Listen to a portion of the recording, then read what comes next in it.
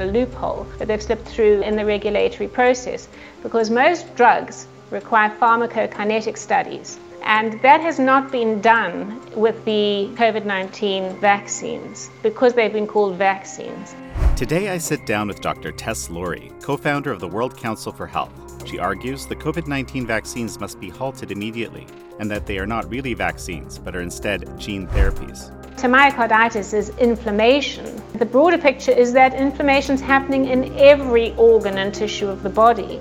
Tonight, she breaks down what independent researchers have found and what people can do if they are worried about their own health or the health of their neighbors. This is American Thought Leaders, and I'm Jan Jekielek.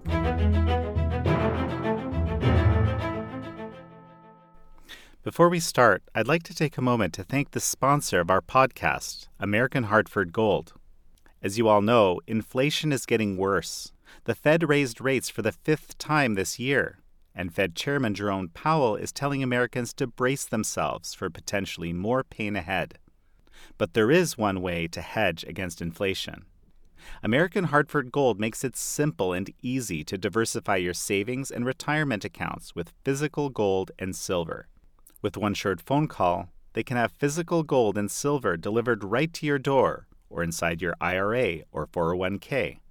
American Hartford Gold is one of the highest-rated firms in the country, with an A-plus rating with the Better Business Bureau and thousands of satisfied clients. If you call them right now, they'll give you up to $2,500 of free silver and a free safe on qualifying orders. Call 855-862-3377, that's 855-862-3377, or text AMERICAN to 65532. Again, that's 855-862-3377, or text AMERICAN to 65532. Tess Lawrie, such a pleasure to have you on American Thought Leaders. Thank you so much for having me. Tess, you have been one of the people on the forefront of advocating for early treatment of COVID. For starters, why don't you just tell me a little bit about who you are, where do you come from, and why this is so important to you? Jan, I'm a medical doctor and scientist, and I've been working really as a guideline methodologist, which is actually a long word for someone who evaluates research and then presents it in a recognized format, basically in an evidence to decision framework, to a panel of experts and other stakeholders to help them make a recommendation on whether to adopt an intervention or not, a treatment or not for a condition. So I've been doing this as an external consultant to the World Health Organization for the better part of 10 years as an external consultant. So, I and my company would be hired to do this work. We have no conflicts of interest. We've never worked for Big Pharma. And when COVID came along, it was clear that there was no evidence base to the strategies that were being promoted by the authorities, by the World Health Organization and governments. And so I became interested in seeing how I could help and assist, to promote evidence-based strategies. And my opportunity came when I saw Dr. Pierre Kory's testimony in front of the US Senate asking that ivermectin be used. And so I was fairly intrigued as to why a doctor should have to plead with politicians to use a safe old medicine. It's been around for ages. And so I did a rapid review of the available evidence, and it was clear that it really should be used. There wasn't much to lose by giving it a try. But you're also involved in this kind of global, I don't know if it's an organization or effort. Maybe you can tell me about that. So when after we'd done the review, the systematic review on ivermectin, and also we did what's called the evidence to decision framework, and we presented this to the authorities, including your NIH and FDA, via email, and we were totally ignored. The evidence was totally ignored, and then they came out with this nonsense about ivermectin being a horse medicine and not safe for humans and so on, and there was this huge social media campaign against ivermectin and the notion of early treatment for COVID. And not only that, as we progressed through 2020, it was clear that the COVID vaccines were not safe and they were not ready for mass rollout. There was clear evidence to me and colleagues that lockdowns were not necessary, that masks were not necessary, that there was early treatment for COVID, and that the COVID injections were harmful and not ready for widespread use. And we had to get those messages to the public. So we needed another platform. So World Council for Health is actually a grassroots organization. It's independent, ethical doctors, scientists, and lawyers, members of the public, activists, and patients now who are informing the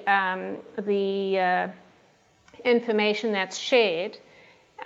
It's not a World Health Organization type of centralized imposition of health guidance to anybody. It's really facilitating discussion, conversation about what works, what doesn't, how to get healthy. And not only that, we're empowering people to look at issues around freedom and sovereignty as well.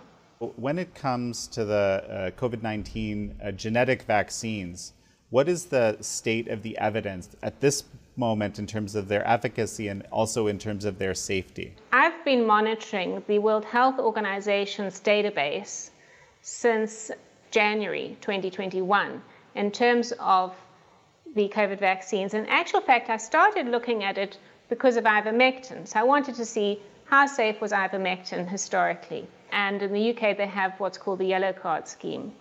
And these are not, they're databases that record adverse events. They're not, they don't have a denominator. So you can't say, oh, well, 10% of people have an adverse reaction. But they are a measure, and they provide a safety signal, especially in the numbers that we are seeing. It's actually required by these authorities to do safety audits at least every 2 years. But in an emergency like we have with experimental injections being rolled out, you would hope that it would be more frequent. So currently on the World Health Organization VIGI-Access database, there are over 4.5 million reports of adverse reactions. And on our UK database, they've actually stopped updating it.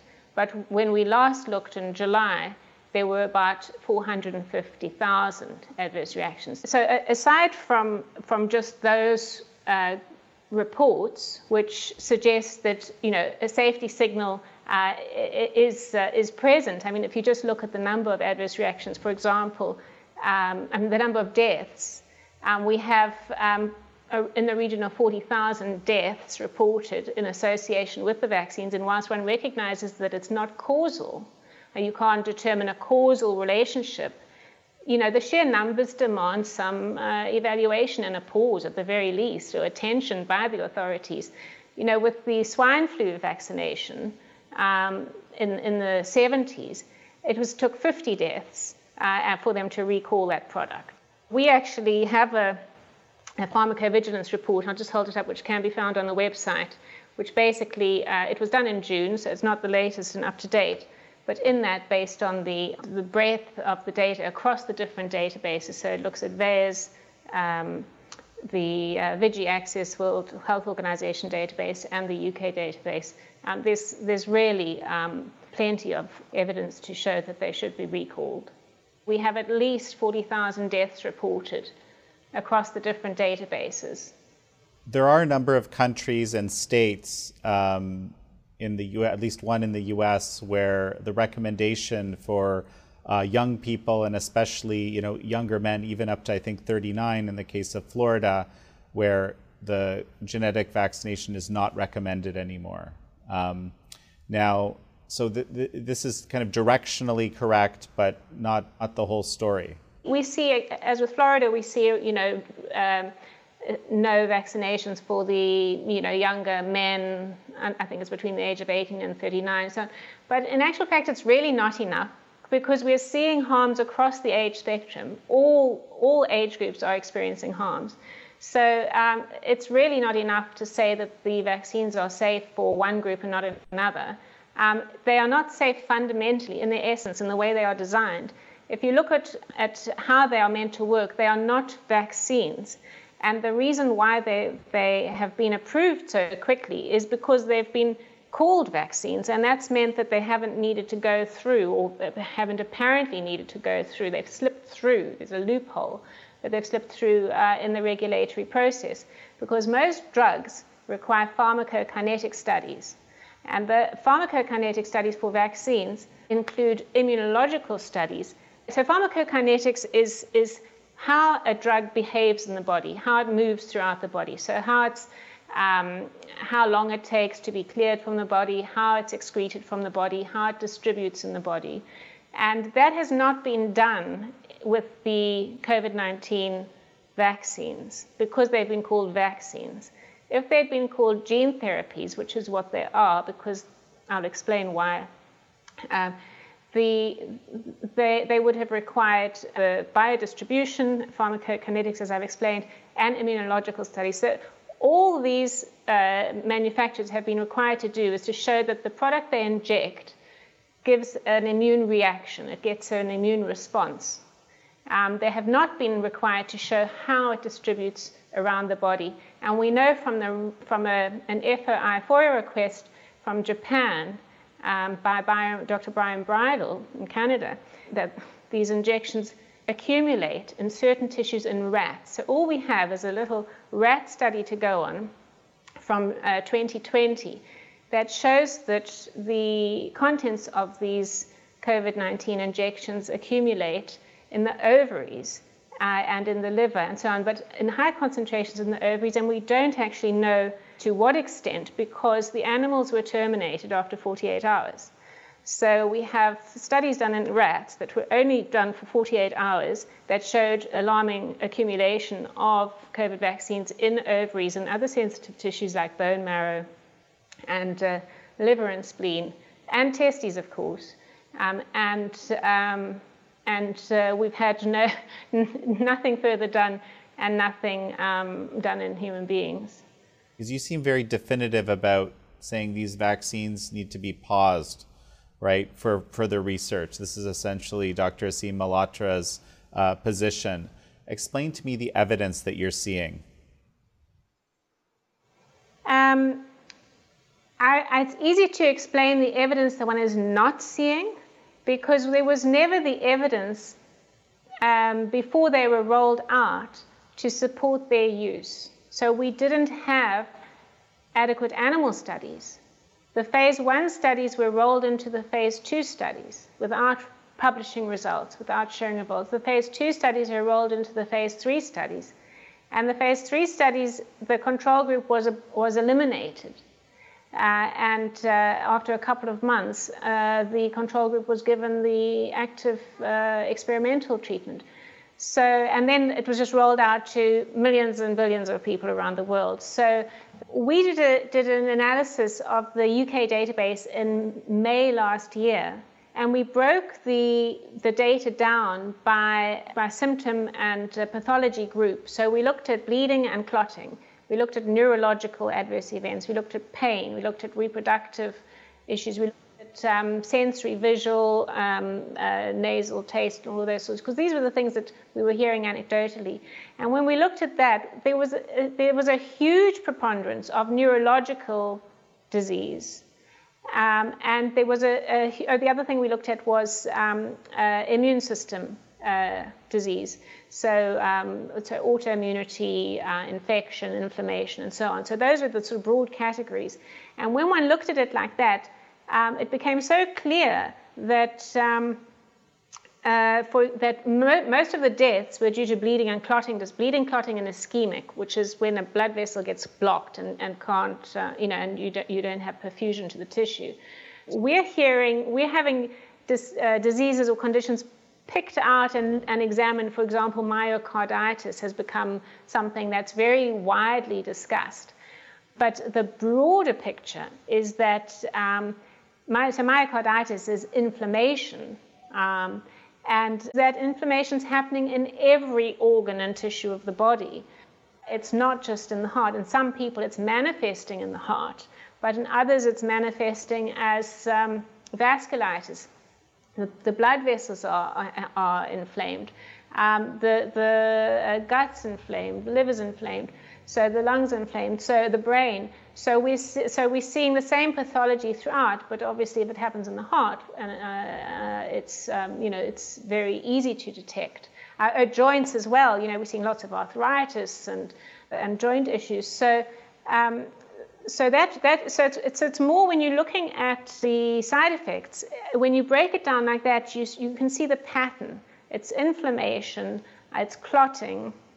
And what struck us when we looked at the UK data were that there was clotting in all sorts of vessels. So it's not just in the brain, because there had been some discussion early on about blood clots in the brain, and we were assured that it was very rare. But in actual fact, blood clots were happening all over. When you looked at the database, there were blood clots in large vessels like the aorta, which is fairly rare, and the spleen and the liver and right down to the peripheries. It's more, the pathology is systemic. It's affecting the whole body, because it's the spike protein's been made in any cells, certainly not in the arm. I just wanted to say about the immune stuff. We're seeing, so it's not just the inflammation. We're seeing a lot of autoimmune disease, and that just makes sense, because if you think your cells are making the spike protein, and then your body's making the cells to attack the antibodies to attack your own cells. And then the other thing is, of course, because the immune system's so busy fighting this foreign spike protein, you also have a lot of latent infections, herpes and Epstein-Barr, shingles, popping up because the immune system's suppressed, not boosted. So, these are the sort of patterns of disease that one's seeing. It's very important for pregnant women and women who are wishing to become pregnant also to realize that there were no studies done on pregnant animals, let alone pregnant women, to determine whether the COVID vaccines are safe.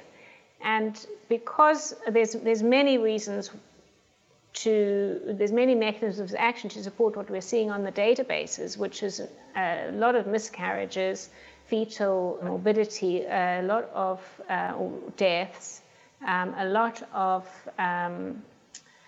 fertility issues. And one of the reasons for this, the spike protein is similar to a placental protein. And so if your body is making antibodies to the spike protein, your body could be making antibodies to the placental protein. And so it might make it difficult to maintain a pregnancy. And so if you are wanting to become pregnant, it would be best not to take the COVID vaccine, because you don't want to have antibodies to your placenta, to the placenta that you make. The other thing, of course, is to remember that in the rat studies that were done by Pfizer, and that the FOIA request revealed from Japan, there's a concentration of the vaccine product in the ovaries and the testes. You only get a given number of eggs when you're born as a woman. And so if you're going to have antibodies being made and you're going to have vaccine contents in the ovaries, is that going to lead to scarring? Is that going to affect fertility? Well, we don't know. So if we don't know, we shouldn't take the product. A lot of this comes down to it really being kind of a risk-benefit calculation, right? And you're basically, what you're outlining to me here is that there is a lot of risk that is in many cases as of yet untested, and the benefit, especially to younger people, is minimal, as I understand it. It doesn't seem to be really a risk-benefit relationship. It seems to be a risk-risk relationship. There doesn't seem to be a benefit to these injections. Why on earth, if this COVID injection is so effective, do we have to take them so frequently? they don't work, the benefit is not there. The risks are tremendous and are being revealed every day. What we really need now is to focus on alerting the public to not taking any more jabs and helping those people who have been harmed, and also examining these databases to see what we can expect, because we have no long-term data. So we've only been giving these shots for 2 years. So what can we expect to see in 3, 4, 5 years, and 10 years' time? This is what we need to be looking at. So you're saying basically that there seems to be this sort of global coordinated effort in terms of the rollout, or in terms of the policies or guidelines at least. Can you kind of expand on that a little bit and explain to me what you're seeing? When I started on this journey of the last 2 years, I think like many, I didn't have the big picture, and I would say there have been lots of pieces. It's almost like a puzzle coming together. Because obviously originally the questions were, what basis was COVID a pandemic? It didn't seem like there was the basis to declare it a pandemic in the first place. And then the lockdowns and these draconian measures, the masking and all of that. It just, nothing really made sense. And I think many people probably still struggling with that sense-making thing. So things started to fall into place for me. Well, when I became aware of the sort of coordinated corruption behind the suppression of ivermectin, the power the pharmaceutical companies had over the journals, because we obviously tried in the early part of 2021 to get publications out on ivermectin. We saw ivermectin the publications being suppressed and authors being discredited and so on. Whereas if you had a negative study on ivermectin, it would get published in a top journal like JAMA. But then, of course, the World Health Organization came out with this pandemic treaty.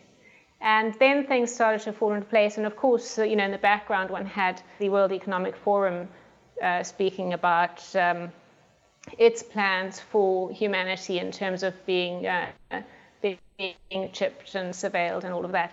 The big picture basically is that the World Health Organization is a controlled organization. It's controlled by corporate influence and interests, corporate and Chinese Communist Party influence, and Bill Gates and Klaus Schwab. And so this pandemic treaty, which they've sort of drafted, and they're planning to, or trying to get countries to sign up to, it involves the World Health Organization declaring and determining what constitutes a pandemic. So they have in mind we're going to face a number of pandemics, even though pandemics are generally terribly rare, and they've changed the definition to accommodate a series of pandemics that they anticipate.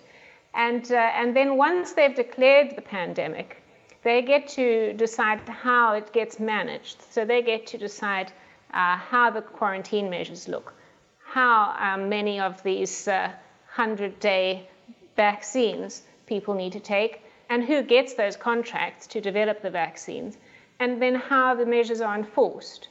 So this treaty is being prepared alongside amendments to the international health regulations. Now, the amendments to the international health regulations were first drafted in 2005, and in May this year, it was a US initiative to change 13 of the amendments to the international health regulations of 2005. And one of those amendments is to give the Director General of the World Health Organization the power to declare an actual or potential health emergency. So you can imagine the enormous power that has, that gives a single man. And then once this health emergency, actual or potential, would be declared, governments would have 48 hours to decide or accept the offer of collaboration by the World Health Organization. If they did not wish to collaborate with the World Health Organization, they would have to explain their reasons why. They'd have to give a rationale as to why they didn't want to accept this collaboration. So those are just a couple of the things. The other thing is these documents facilitate proactive surveillance of potential or actual health emergencies. So you can see there's the system that's set up. And as I say, so surveillance not only of external threats, but of genetic data. This is a new phrase that's been added. And also the digital passports, so digital data that would be with or in all of us. It very much seems that the World Health Organization is one of many tools that is being used by the globalists to formalize their control and this aim to have a one world government and a one health system. And people say, they can't get their head around it. They think, well, this must be a conspiracy or conspiracy theory. But it is a conspiracy, certainly. And most people seem to be unaware. This is one of the themes I've kind of noticed over the last few years. There's been all sorts of terms that have been redefined. You also mentioned, vaccine has been redefined. What other terms have been redefined? Well, so pandemic used to be something that caused an infection that caused a lot of deaths. It's now just an infection, a new bug going around. So, you can imagine the implication of that. Oh, there's a new bug going around. Everybody go home, stay home, lock yourselves away and wear a mask until we say it's safe to come out. Vaccine, herd immunity has been redefined. And it used to be that herd immunity was something that was sort of something that could occur naturally. Now it's being associated with vaccination only. I promised that I would say earlier, I would tell you a bit more about how these vaccines work and why they are not vaccines as we know them. And this is because a traditional vaccine uses a protein or antigen, and it's injected into the arm muscle. Your body responds to it with antibodies and T cells, and then you have immunity. But with these new types of vaccines, if we're going to call them vaccines, they are actually gene therapies. They used to be investigated for cancer, so that was how they were originally intended. It contains a gene. Now, a gene is like a recipe, and in the body, it uses the body's materials and mechanisms to make the product. So this injection substance goes into the arm muscle, but it circulates within the bloodstream very quickly, within hours and days, and then this gene that gets into the cells of the body, wherever the lining of the blood vessels and the tissues, it then uses the cell's mechanisms or machinery to make the protein, to make spike protein. And then the theory is that your body then makes antibodies to the spike protein, but the antibodies are in your cells. So your body makes antibodies to your own cells that are containing the spike protein. And this sets up an inflammatory reaction. So it's like COVID in a way, in the sense that the spike protein is a product like from COVID, and we know that with COVID you can get multi-system inflammation and clotting and that if you don't treat it early. But these vaccines give you trillions of copies of this recipe, so you're making much more spike protein, or you may be making much more than you would make with getting COVID. And also, it keeps making it. So we don't know how long it takes. Obviously, it's going to differ from person to person. But the drug companies have not done the studies and said the contents of these injections and their products are cleared within X number of days, months, years. So all of these questions are unanswered, and it seems as if it's been left up to independent scientists to have to explore them and reveal them. In actual fact, we have this weird situation where we have independent science, where the drug companies are saying, here's our product. The regulatory authorities are saying, thank you very much, and signing the thing. And it's up to the independent doctors and scientists and the public to prove that the drug's not safe, instead of the other way around. The pharmaceutical companies should be proving that their product is safe, and it's not. Does the World Council for Health, how big is the organization? We have 170 or more organizations in 45 countries. Some of them are really small organizations with a lot of output. Some of them are large organizations and with international groups. We don't charge groups to be members with us. It's a coalition, so everybody's autonomous. It's not as if there's a central imposition. And what we do ask, though, is that the groups subscribe to a better way of doing things, and that is the mission. Really, our mission is to empower them in their countries with the resources they need to inform their leaders, to inform the public, and ultimately, our aim is to decentralize responsibility for health to our country partners, to countries, to communities, and to the individual. Our goal is really for everyone to be their own counsel for health, so they don't need to outsource their decision-making to corrupt authorities. And how did you come up with your positions in this umbrella or meta organization? Well, we have expert committees. So we have a science and medical committee, we have a law and activism committee, we have an ethics committee, we have a youth committee, and we have a mind health committee. And these committees meet weekly, they discuss current affairs, they feed back to us. One of our key sort of mission documents is called the 7 Principles of a Better Way, or the Better Way Charter. And this document was formulated, it was a key output of our meeting. We had a conference in May in Bath, in person, called the Better Way Conference. And I've got a little leaflet here that we share. It's really very, very simple. The route out of the current predicament is really changing the way we show up in the world.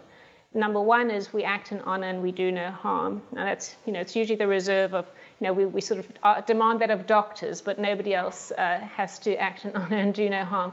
So everybody needs to try their best to do no harm to others and to themselves.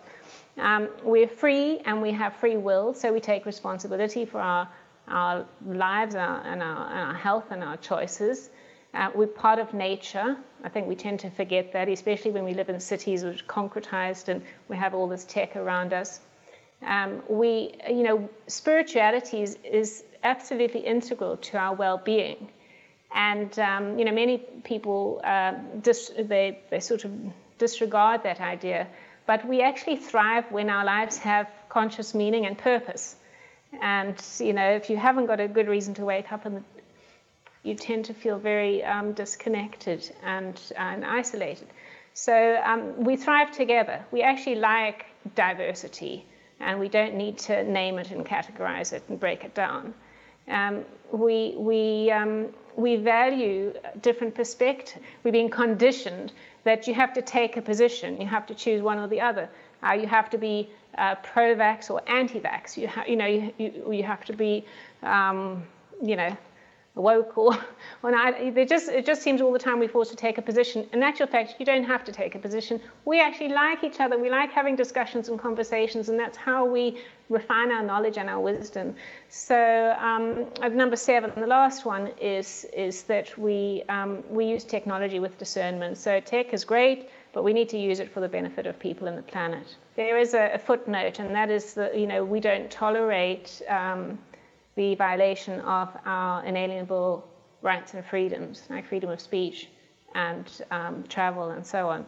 What has been the response to the work of you and your organization by let's say both country and these multilateral health authorities? We never anticipated it would be quite so successful, but people are just so appreciative and grateful for some positivity and for an alternative route, because we're being faced with dystopia like we've never seen before, and there seems to be this sort of degrading of who we are as human beings, a degrading of our moral fiber, and this kind of apparent consensus that everybody is good with it, But in actual fact, when you do hold up the picture and the memory of who we are and help people remember who they are, courageous and spirited and kind and loving and compassionate, people can step into it. They can step away from the fear. But what's the response of the UK health system or the WHO or some of these multilateral organizations? Well, I have to just say, the reason we started the World Council for Health is for the people. We're a grassroots organization, and our intention is to inform and help and support initiatives at grassroots level, because the authorities were not listening. So they're still not listening, but they can't ignore us, because when we do write an open letter to the WHO and demand participation, that there's more public participation in their decision making, they do step up and say, okay, we'll have a public participation, and then it's sort of a 2 hours paltry affair. But nevertheless, it is a response to the work that we're doing. So certainly we are being noticed, and I'm sure that we will continue to be noticed. One way that I'm and as I say, as I've said previously, the corporate powers that be are very much working with these authorities. We've been censored on Twitter, we've been censored on YouTube, Vimeo, Facebook, and others. So yes, we are being noticed for sure. What about some of the doctors why don't we start here? What about your career? You said, have you been personally censored? Have you encountered other reactions, like career-wise and so forth? Doctors who are speaking out and adhering to their Hippocratic oath and the principles are being persecuted all over the world. My experience seems quite mild compared to what others have experienced, but I will just speak briefly to that. I was never on social media, and early on in January 2021, I posted a video. I think it had about 2,000 views and was taken down. It was a video to our Prime Minister saying that there is safe, effective treatment for COVID, and please could we have a meeting. This is a letter for Mr. Johnson. Dear Prime Minister, my name is Dr. Tess Laurie, and I'm the Director of the Evidence-Based Medicine Consultancy in Bath. My business conducts industry-independent medical evidence synthesis to support international clinical practice guidelines. My biggest clients are the National Health Service and the World Health Organization. I have recently authored a report called Ivermectin for Preventing and Treating COVID-19. A rapid review to validate the Frontline COVID-19 Critical Care Alliance's conclusions. In connection with its findings, I sent an urgent correspondence to Mr. Hancock and other members of Parliament on Monday, the 3rd of January. And then it just sort of snowballed after that. Basically was censored on, people couldn't interview me on YouTube because YouTube would cancel them and or demonetize them. I gave a lecture at an academic institution on the state of basically COVID and the state of evidence-based medicine. And there was a complaint put into the General Medical Council about what I said about vaccine adverse events. So that's my story, but there are doctors facing much worse. And I'm not practicing clinically, so I'm not worried about losing my license to practice. But there are doctors who are practicing clinically who've been saving thousands of lives during COVID. I'm thinking particularly of Dr. Jackie Stone, who's in Zimbabwe, and she currently faces imprisonment unjustly for treating people with ivermectin and colloidal silver and managing to keep people out of hospital and alive and well. And also Dr. Peter McCullough's just lost his license, Dr. Paul Marek. There are doctors in Asia, in the Philippines and Malaysia who are also facing threats. And just to be clear, I think it's Peter McCullough's, it was his board certifications that were basically pulled, but I think he still may have his license.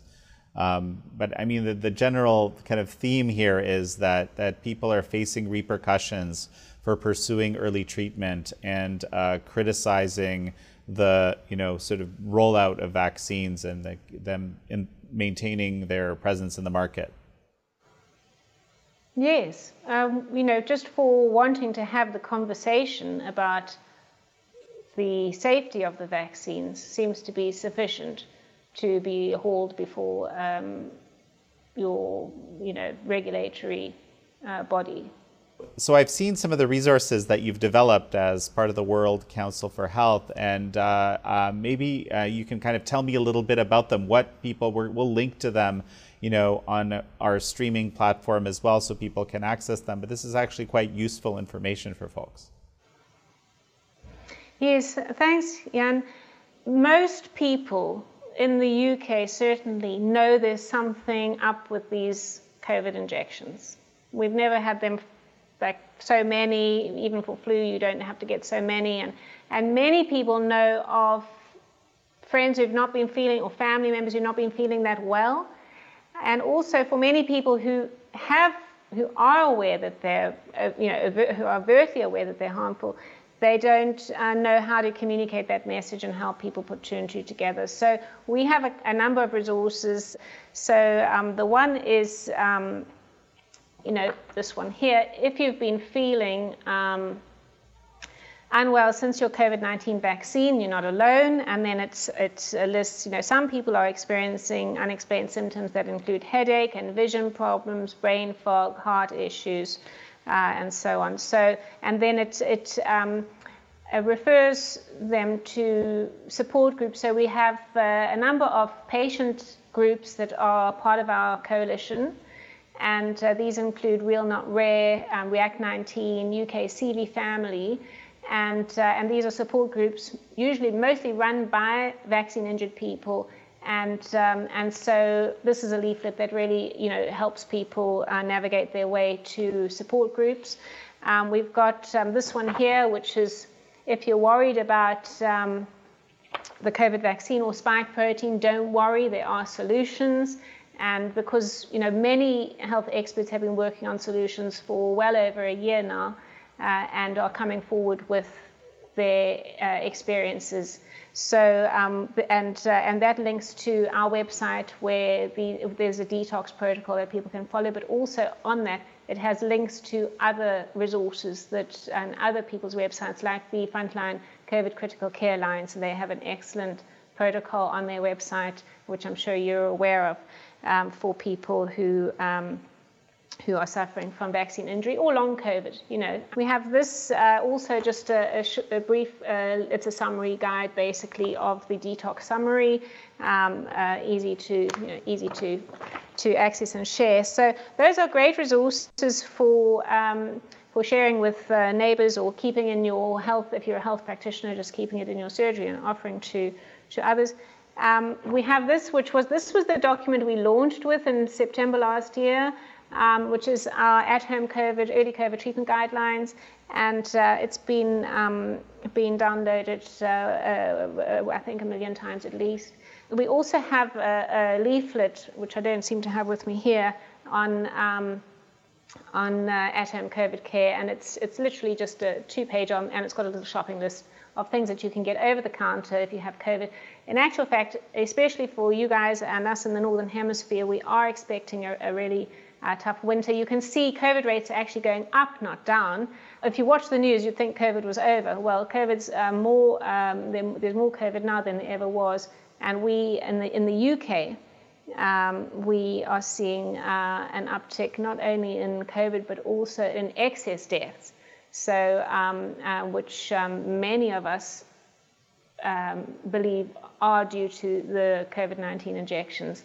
And we are waiting for the government to put 2 and 2 together on that too. But we've had a 20% increase in excess deaths recently, week on week, which in the UK, we're a small country, it's the equivalent to an excess deaths of a 737 crashing every day of the week. And then we have this leaflet, and this is more general because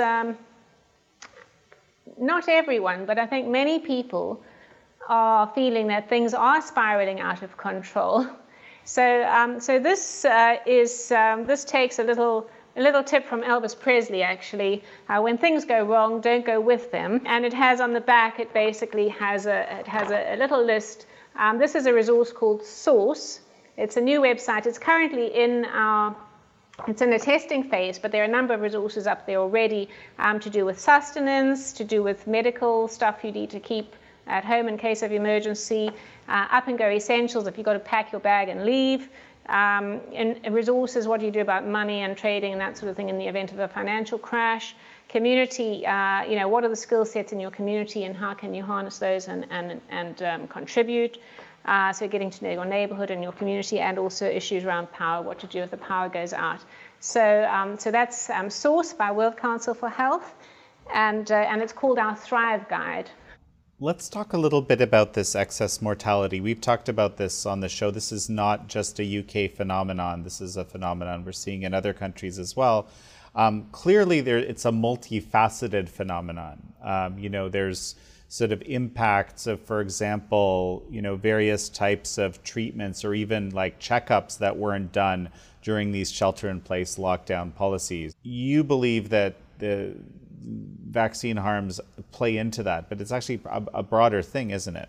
Yes, certainly. There could be many factors. So, there's the fallout of lockdowns, which could affect mental health. So we could have, suicides and mental health issues contributing to that. Obviously, the vaccine harms. There's the fact that, in the UK, we have 1 in 5 people, or between 5 and 10 people on a waiting list for some kind of procedure or other. So if you've got cancer and you're waiting to have your tumor cut out and it takes you a year to get your op, and you die in the meantime, well, that's another fact, and that's also partly to do with the lockdowns. We always have had a long waiting list, but that's much worse. So people are not getting the treatments that they've needed. So yeah, it is a multifactorial thing, and we might never know, what the cause is, especially when it comes to something like cancer, because doctors are seeing an increase in cancers, and this is really one can call it anecdotal, but it's the only evidence we have. Yesterday I spoke with Dr. Tina Pearce, she runs a clinic, MCAS, and long COVID clinic near London, and she was saying that she's seeing, she used to see one woman with breast cancer in fact she runs a menopause clinic as well, in a couple of years. Now she said she's seen 11 since April. So doctors are seeing far more cancers. And far quicker as well. So people who've been in remission and then they're having a recurrence and rapidly fulminating, rapidly malignant cancers. So this all makes sense from a mechanism of action point of view of these COVID injections, because they suppress the immune system, and this includes, cancer it flourishes because of suppressed immunity. So you could argue, you might have someone say, oh, well, it's not, it's because cancers haven't been looked after. Well, we're not going to know, but the COVID injections could very well be contributing to the cancers that we are seeing now. So where can people find you? We have a World Council for Health website, which has many resources. We also have a live-streamed Monday General Assembly meeting. So every Monday, you can find us online through our newsroom on the website. It's usually a two and a half hour meeting, and we have loads of experts and fun discussions, conversations around what's going on and how you can improve your health. And then finally, I have a Substack. I don't do scientific writing much anymore, mainly just write in conversation about my perspective on things. It's called A Better Way to Health with Dr. Tess Lawrie, and I hope people will subscribe to that. Thanks, Jan. Dr. Tess Lawrie, such a pleasure to have you on American Thought Leaders. Thank you very much, Jan. It's a pleasure to be here. Thank you all for joining Dr. Tess Lawrie and me on this episode of American Thought Leaders. I'm your host, Jan Jekielek.